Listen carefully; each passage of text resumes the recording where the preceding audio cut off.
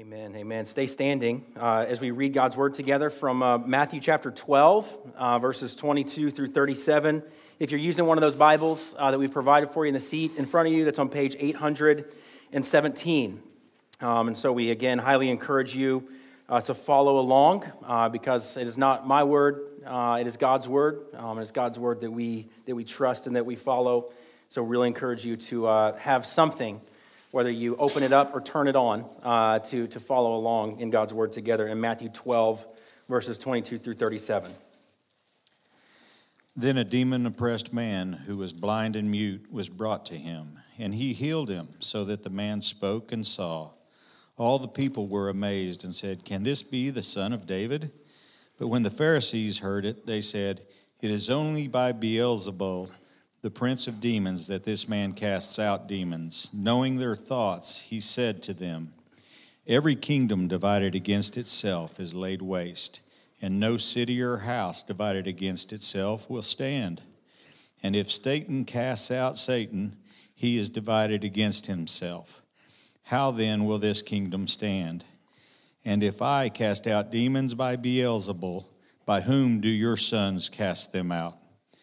Therefore, they will be your judges. But if it is by the Spirit of God that I cast out demons, then the kingdom of God has come upon you. Or how can someone enter the strong man's house and plunder his goods unless he first binds the strong man? Then indeed he may plunder his house. Whoever is not with me is against me, and whoever does not gather with me scatters. Therefore I tell you, every sin and blasphemy will be forgiven people, but the blasphemy against the Spirit will not be forgiven. And whoever speaks a word against the Son of Man will be forgiven, but whoever speaks against the Holy Spirit will not be forgiven, either in this age or in the age to come. Either make the tree good and its fruit good, or make the tree bad and its fruit bad, for the tree is known by its fruit. You brood of vipers, how can you speak good when you are evil? For out of the abundance of the heart of the mouth speaks. The good person out of his good treasure brings forth good, and the evil person out of his evil treasure brings forth evil.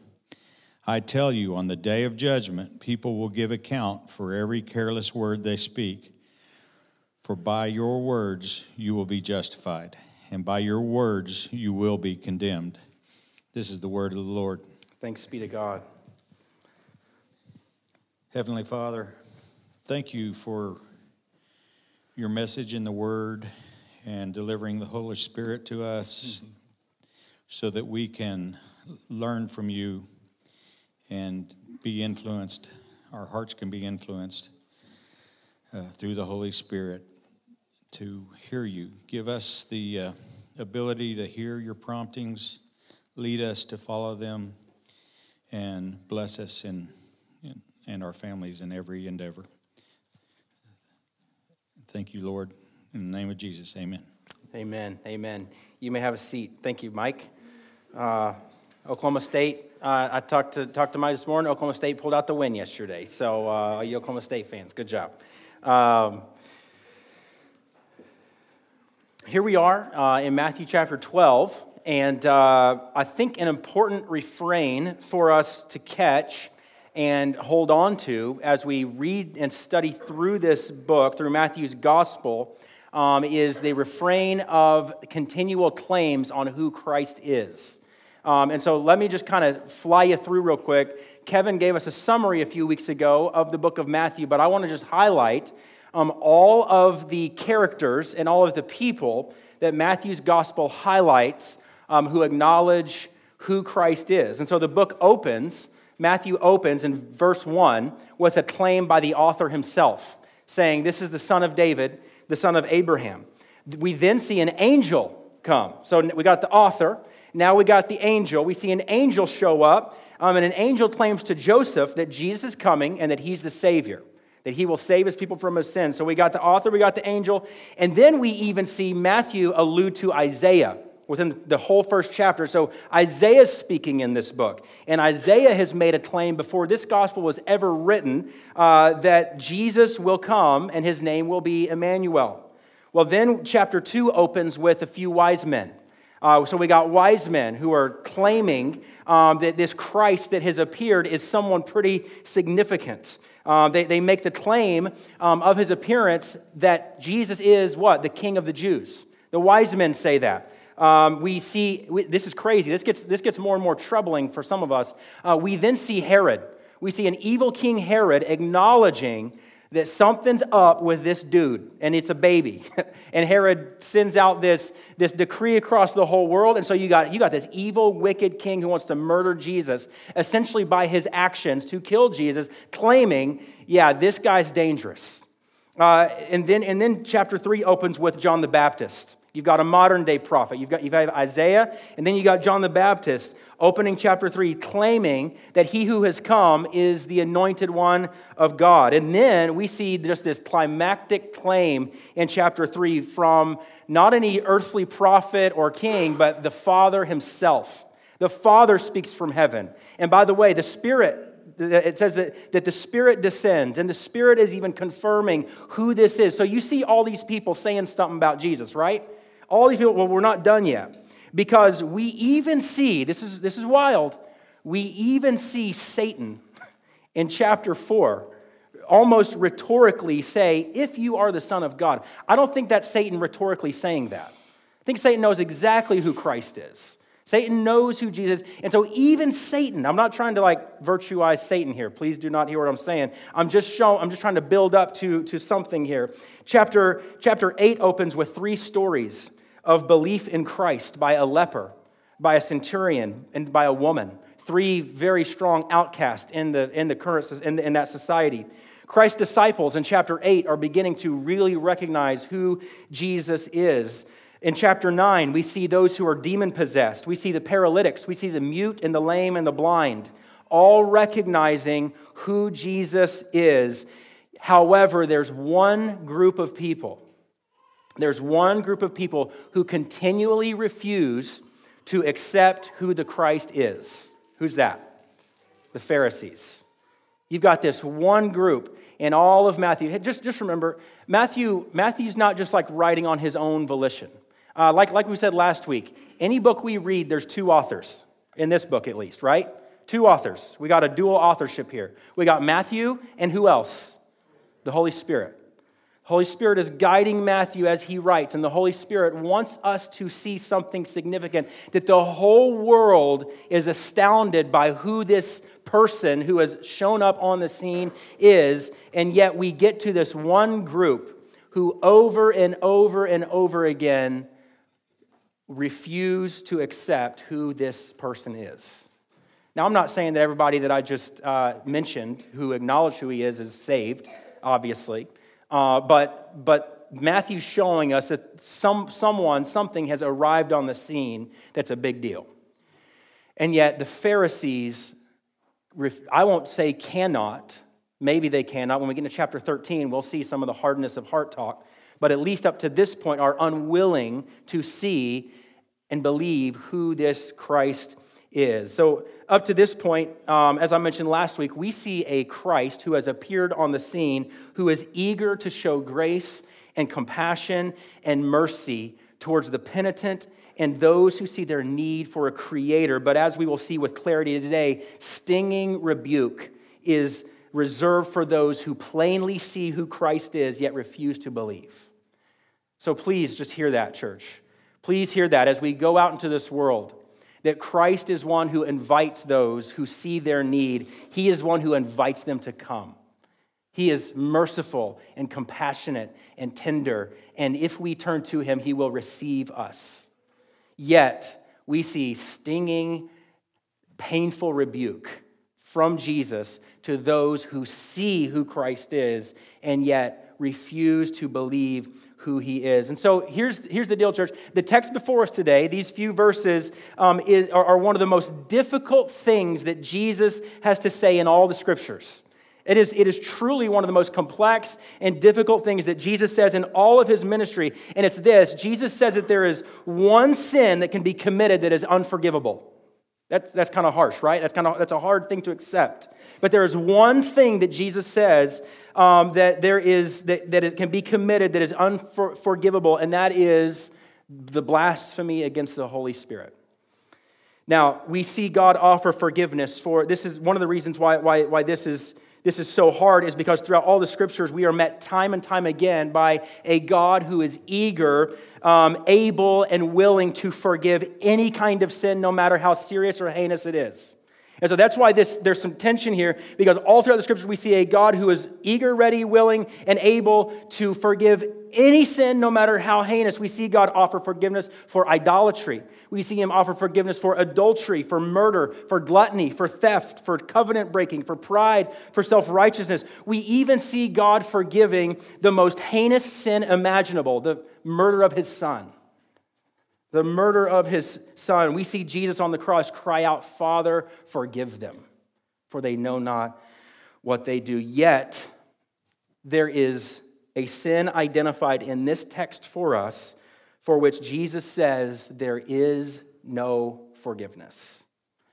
So notice, though, that this interaction begins with the miracle-working power of Jesus, right? Y'all are just like, please just decipher this language of not being forgiven. Please help me make sure I haven't done it, right? That's what everybody wants to know. You just want to know if you've committed this. Well, we'll get there here in just a moment. But notice that that's not where this text starts. This text starts with a miracle and the miracle-working power of Jesus in verse 22. Let's read where it says in verse 22, "Then a demon-oppressed man who was blind and mute was brought to him, and Jesus healed him so that the man spoke and saw." So this verse is critical for us to see. We tend to skip to what Jesus said about the unforgivable sin, but the text begins with first what Jesus does. For a work of Christ. And so this miracle, this thing right here, so like imagine like I don't know what you call those things, almost like a family tree. Imagine that you're diagramming this not like as in a sentence, but just diagramming the sections of this passage. Well, the top of that chart is the miracle of Christ. And whatever happens after that flows from here. And so what Jesus says is in response to the response of those who are responding to what Jesus does in this miracle. Does that make sense? You confused yet? And so Jesus, I'm very well known for making the simple very complex. And so I'll try to get a little bit better at that.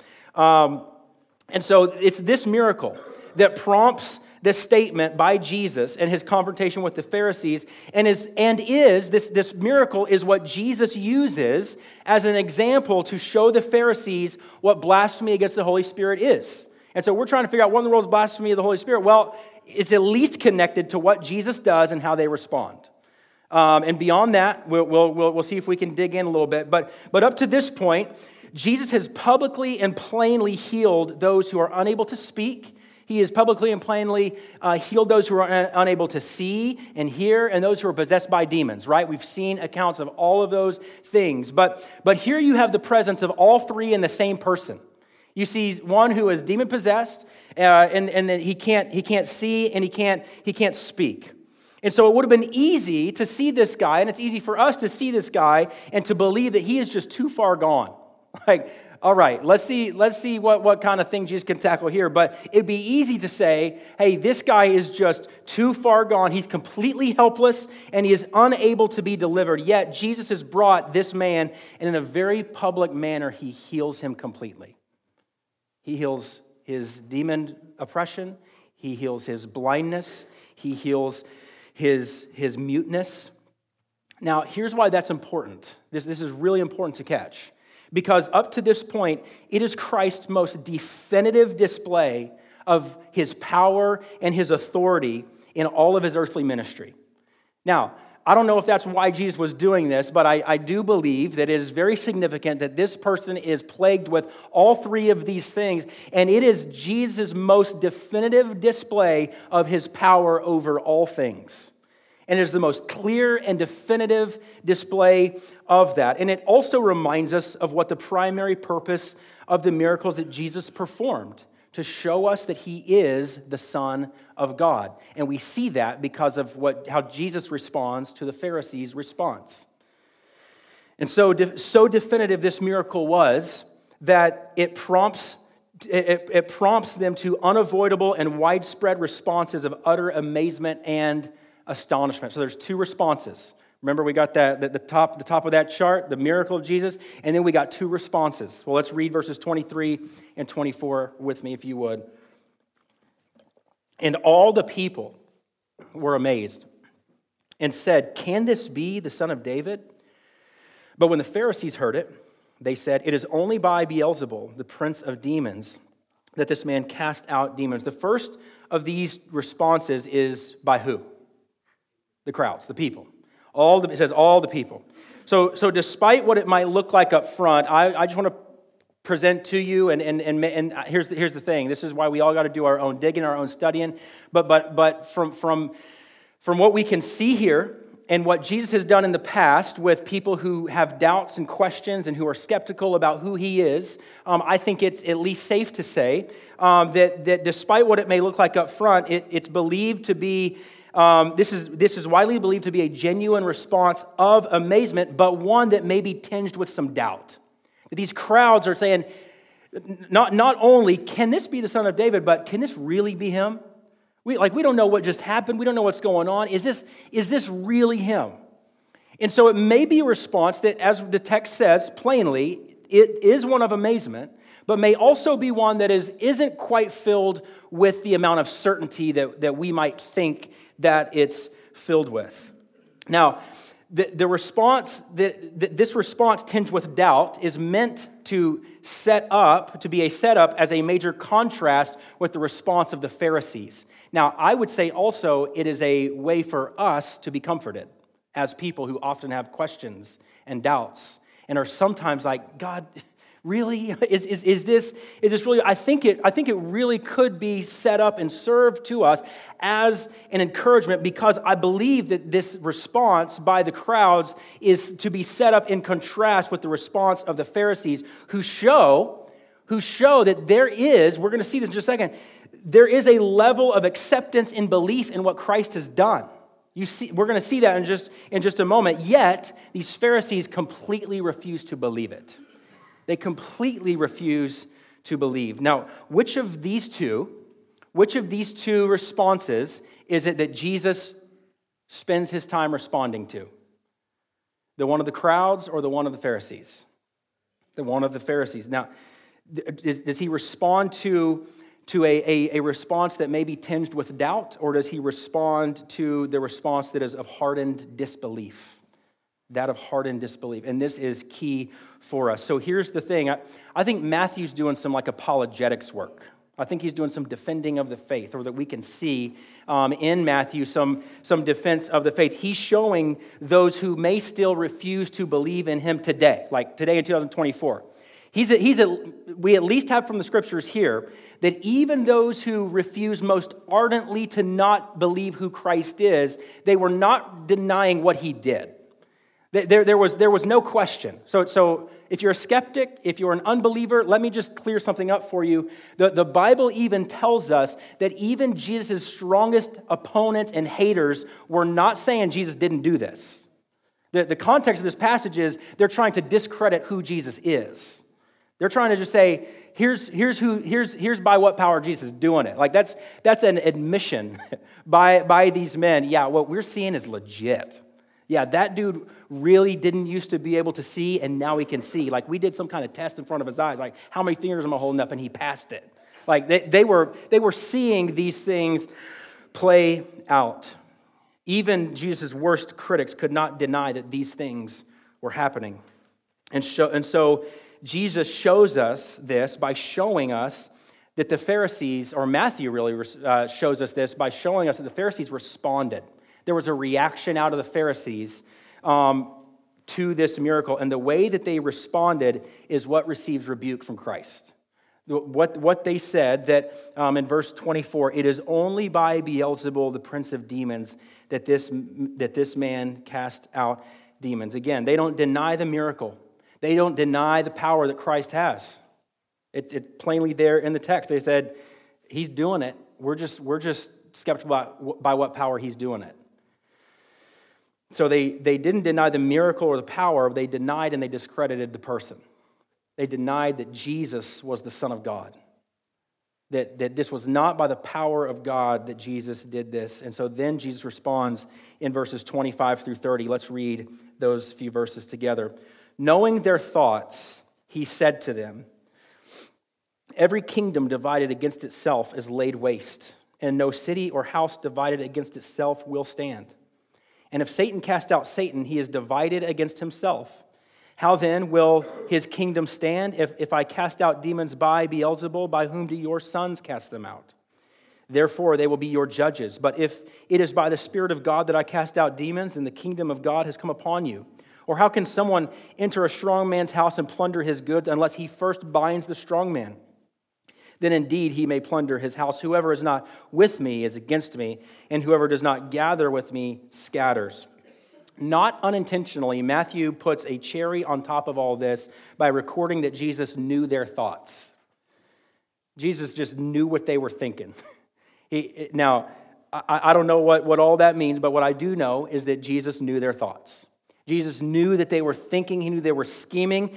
And so that shows us that not only can only God heal and not only can only God calm the storm, but only God knows the inner workings of man. Only God can read and understand the inner workings and the heart of man, and that's what Jesus proves here. I know the inner workings of your hearts because I am He. I am the one.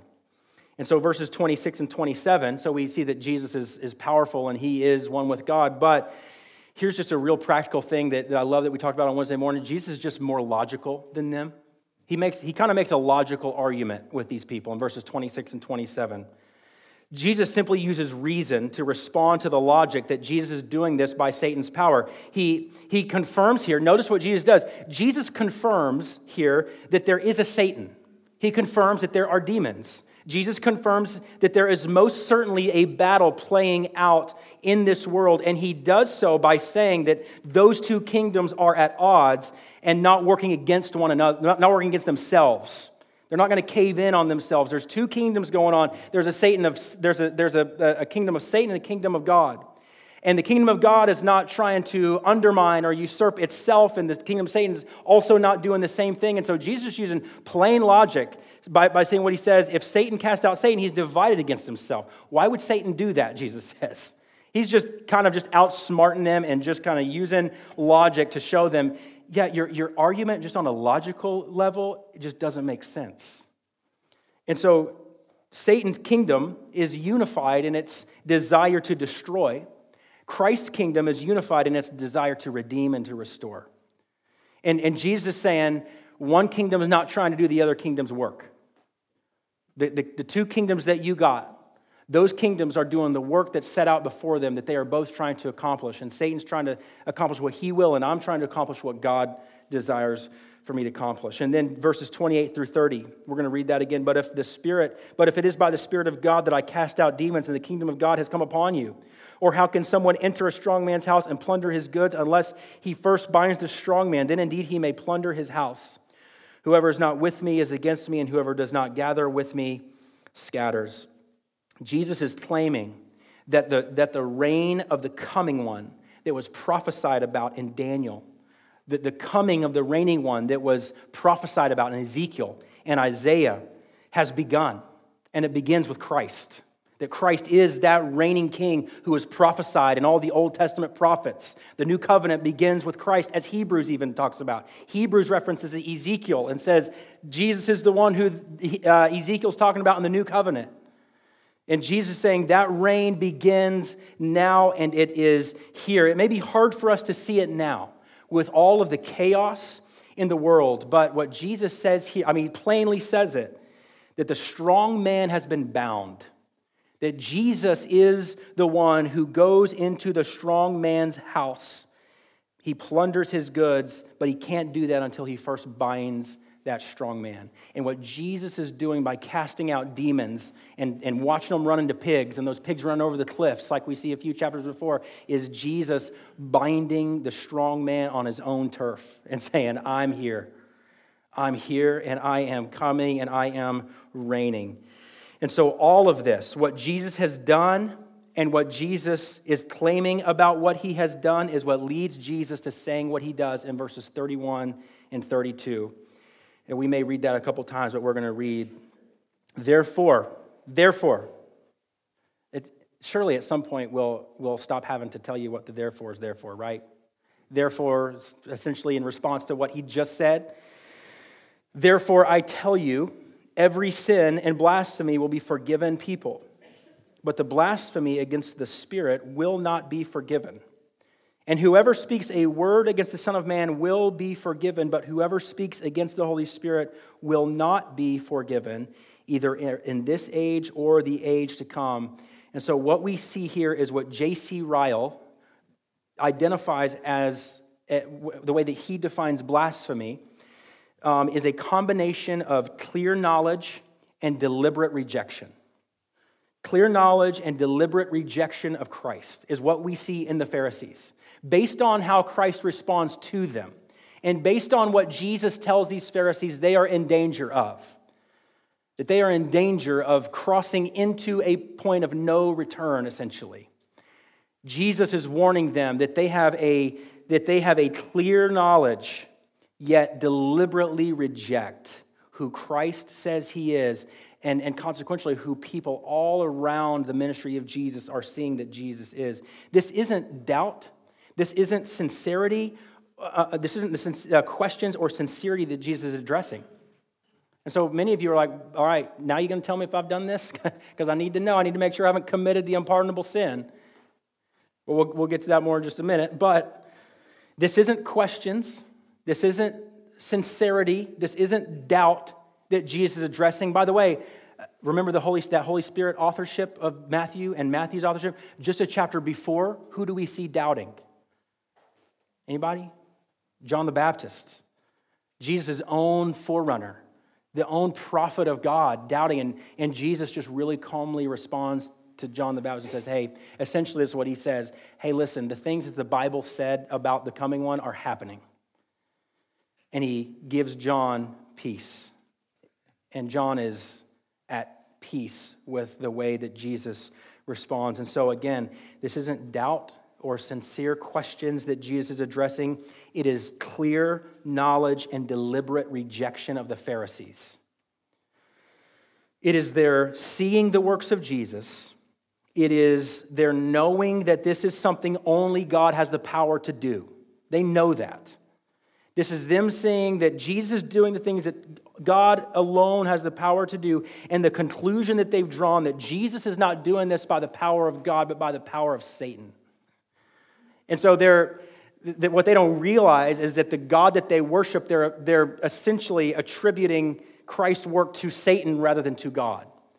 They're responding, I don't know if you want to call it worship, but they're responding in some sort of awe-inspired reaction to these acts and attributing what Christ has done to the power of Satan rather than to the power of God. And Jesus says, I will have none of it. I will not have any of it. And that clear knowledge and deliberate rejection of who Christ is what Jesus says has these men on the verge of committing a sin that has them near to the point of no return. That's a hard thing to hear, right? Because you're just like, wait a second. What about the mercy and the grace of God? Well, we're going to go with what the text says, and we'll kind of work from there. These men, these Pharisees, have been enlightened. Notice if this sounds familiar. These men have been enlightened to the reality of who Christ is.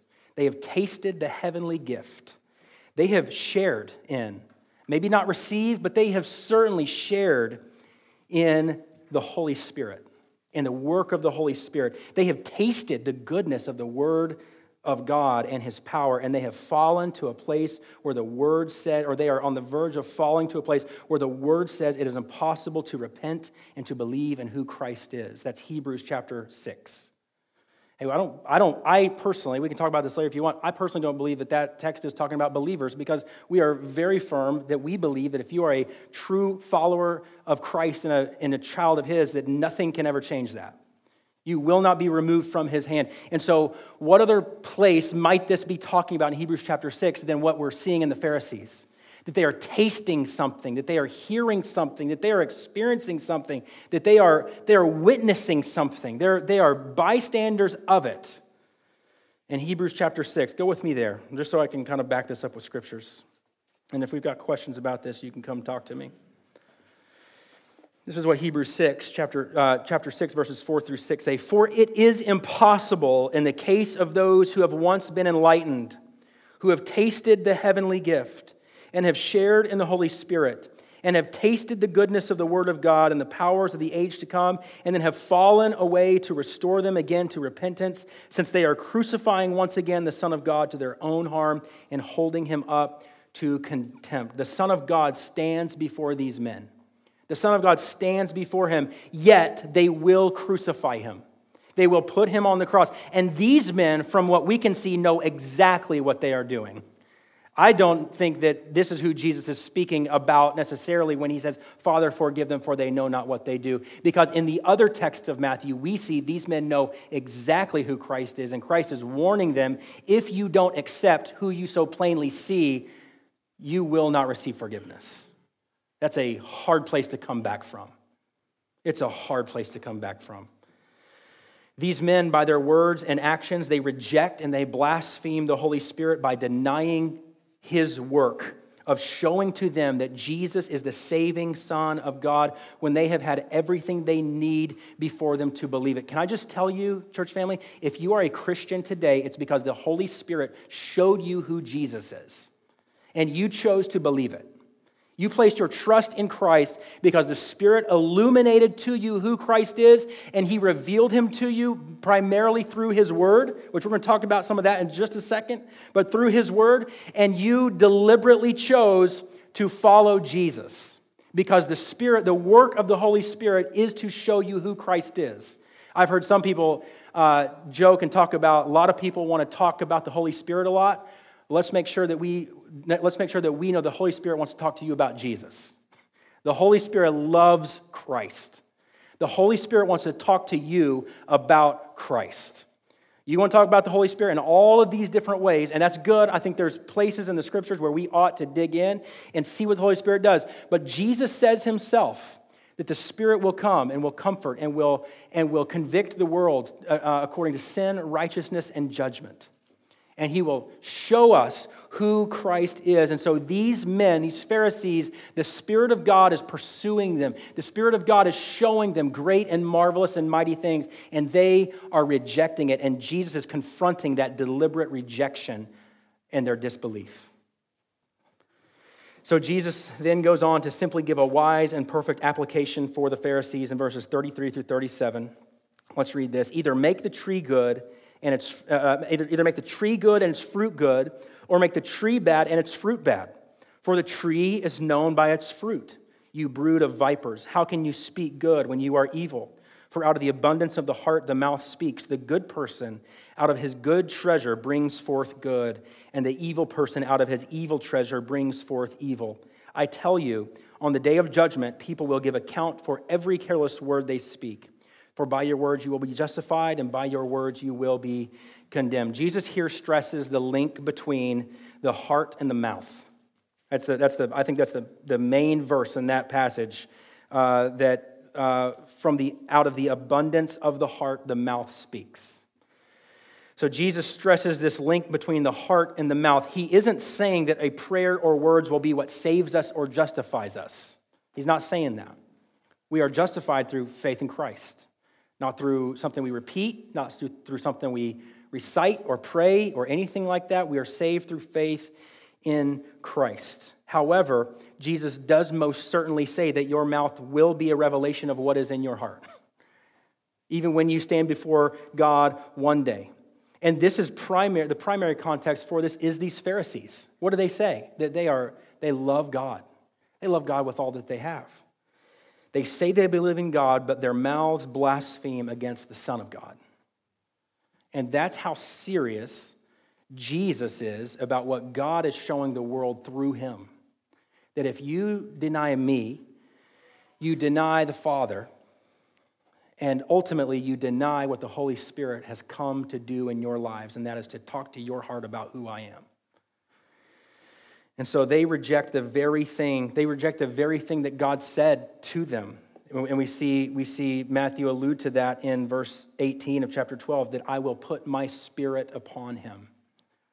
Hey, that's a verse that the Pharisees would have been very familiar with and acquainted with because it was their own prophet. And yet Matthew's saying Jesus is the one whose spirit God has placed himself upon. So I want to close with a comfort and a warning. Let me close here with a comfort and a warning. Maybe I didn't quite answer all your questions. Maybe you got more questions. That's not my intent. My intent is not to drive you into despair or to drive you into more questions. Some pastors are like, well, that's just my job to make you ask more questions. I don't think so. I think it's to declare what the word of the Lord says, and that the Spirit would guide us and help us to comfort and to see what his word says. And so let me close with a comfort and with a warning. The comfort, the application for comfort simply is this. Matthew Henry, he's a commentator, pastor and theologian, and he says it plainly and helpfully that those who fear they have committed this sin give good sign that they have not. Those who fear that they have committed this sin give a good sign that they most certainly have not. The invitation to those who may not believe, but who have doubts and questions and are seeking, is to come to Christ. Hey, if you're just like, man, I just don't know about all this. I got questions, I got doubts, I'm a little bit skeptical. Hey, the invitation, hey man, is come to Jesus. Come to Christ. Place your trust in him. Now here's a warning.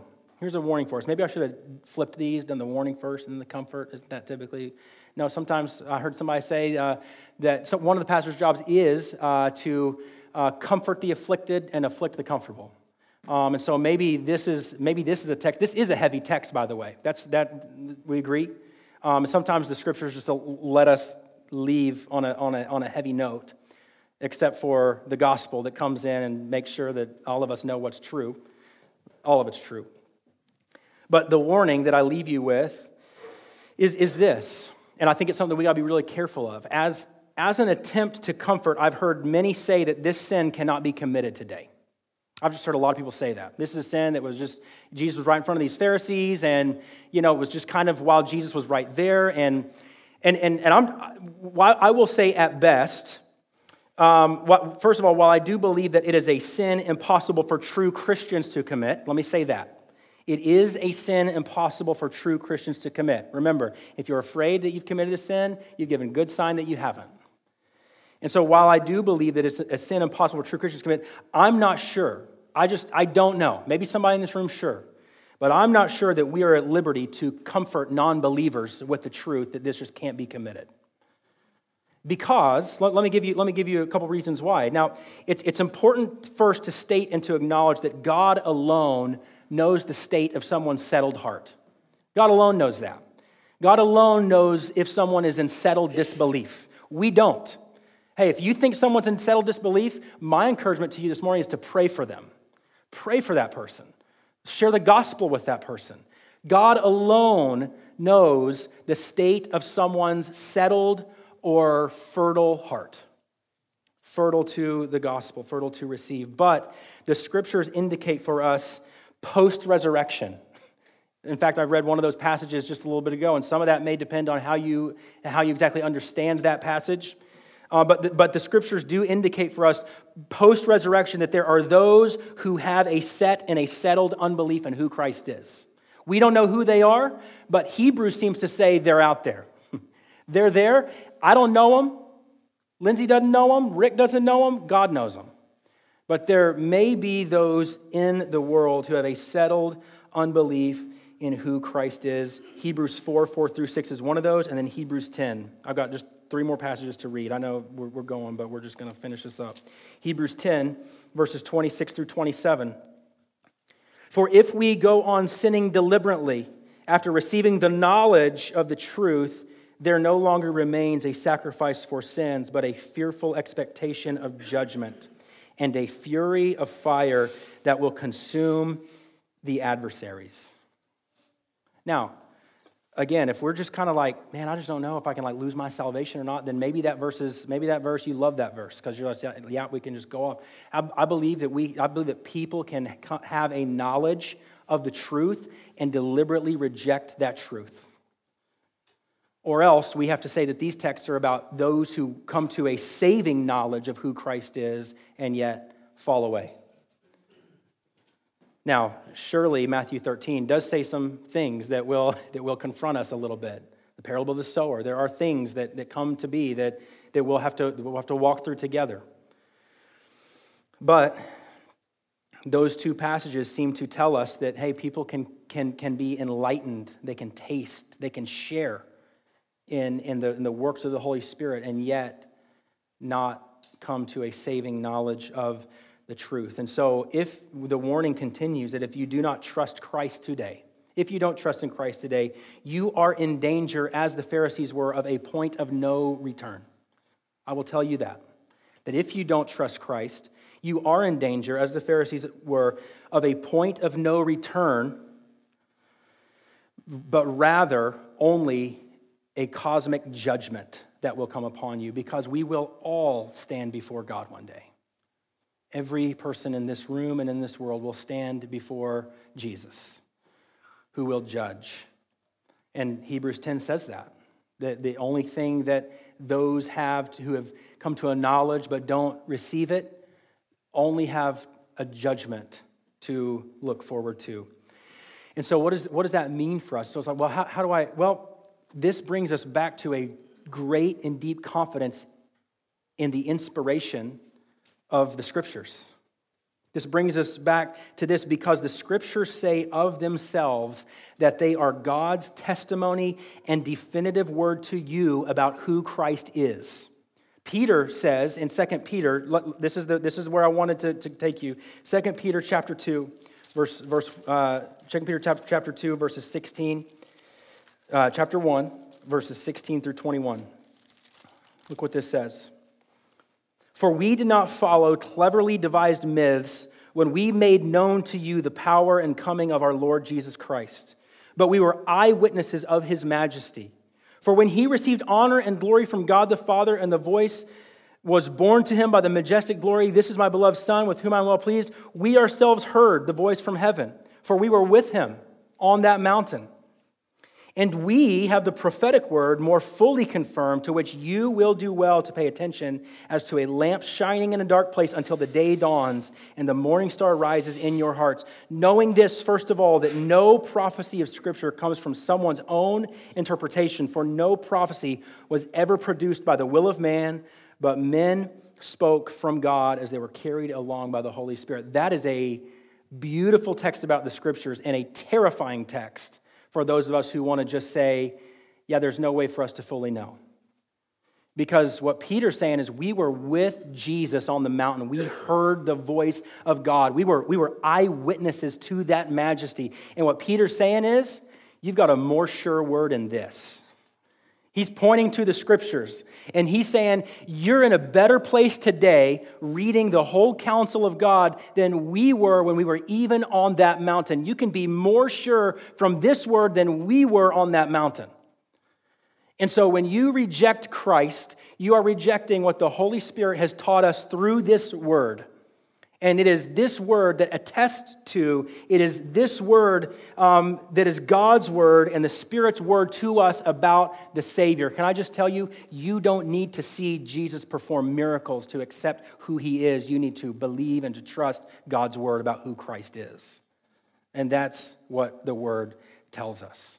And so those who die without a belief in who Christ is, especially those who have heard the word of truth, Jesus is going to go on and say some crazy things to the Pharisees. He's going to say, hey, you know what? On the day of judgment, Nineveh and Sodom and Gomorrah are going to be in better shape than you are because you've seen Christ and yet you rejected him. They didn't see that and yet they repented. And those who didn't see Christ. And you're going to know on that day of judgment, man, I wish I would have got that right. And so that's the comfort and the warning for us today. And I just want to end on the comfort to those of you who are followers of Jesus. Man, praise God for his grace to us in Christ. Amen? That by his Spirit, he awakened your heart to the beauty and the realities of the truth, and by his grace enabled you to choose to follow him. Man, what a beautiful reality, and how much comfort and assurance and security we have through faith in Christ and what he has done for us. Let's pray. Father, thank you for your word. Thank you for even the hard parts of your word that serve for some a warning, that serve for some maybe an affliction, but serve for others a great comfort. And so, Lord, I pray this morning that those who have trusted in you will have great comfort in the fact of the Holy Spirit's work in their lives and in their hearts to enable them to say yes to you. And Lord, we pray that any who may not have placed their trust in you, Lord, that the word has been clearly proclaimed this morning. The gospel has been clearly proclaimed, and they may be trying to avoid that, but the gospel has now fallen on their ears, and a failure to trust in that has them on the edge of a decision that may change the trajectory of their entire lives and eternity. And so, Lord, again, by your Spirit, would you draw men and women to yourself? Lord, thank you that we don't know, thank you that we are not all powerful, and that we don't know who has a settled heart or who those are. But only you know, and what you have told us is to share your truth and your gospel with everyone so that many may come to faith in you and may be saved and may spend an eternity with you. We love you, Father. We praise you for your grace. We come to the table now in response to the fact that we are empty-handed, yet you have completely filled us by your grace and your salvation through your Son, Jesus. And we pray these things in Christ's name. Amen.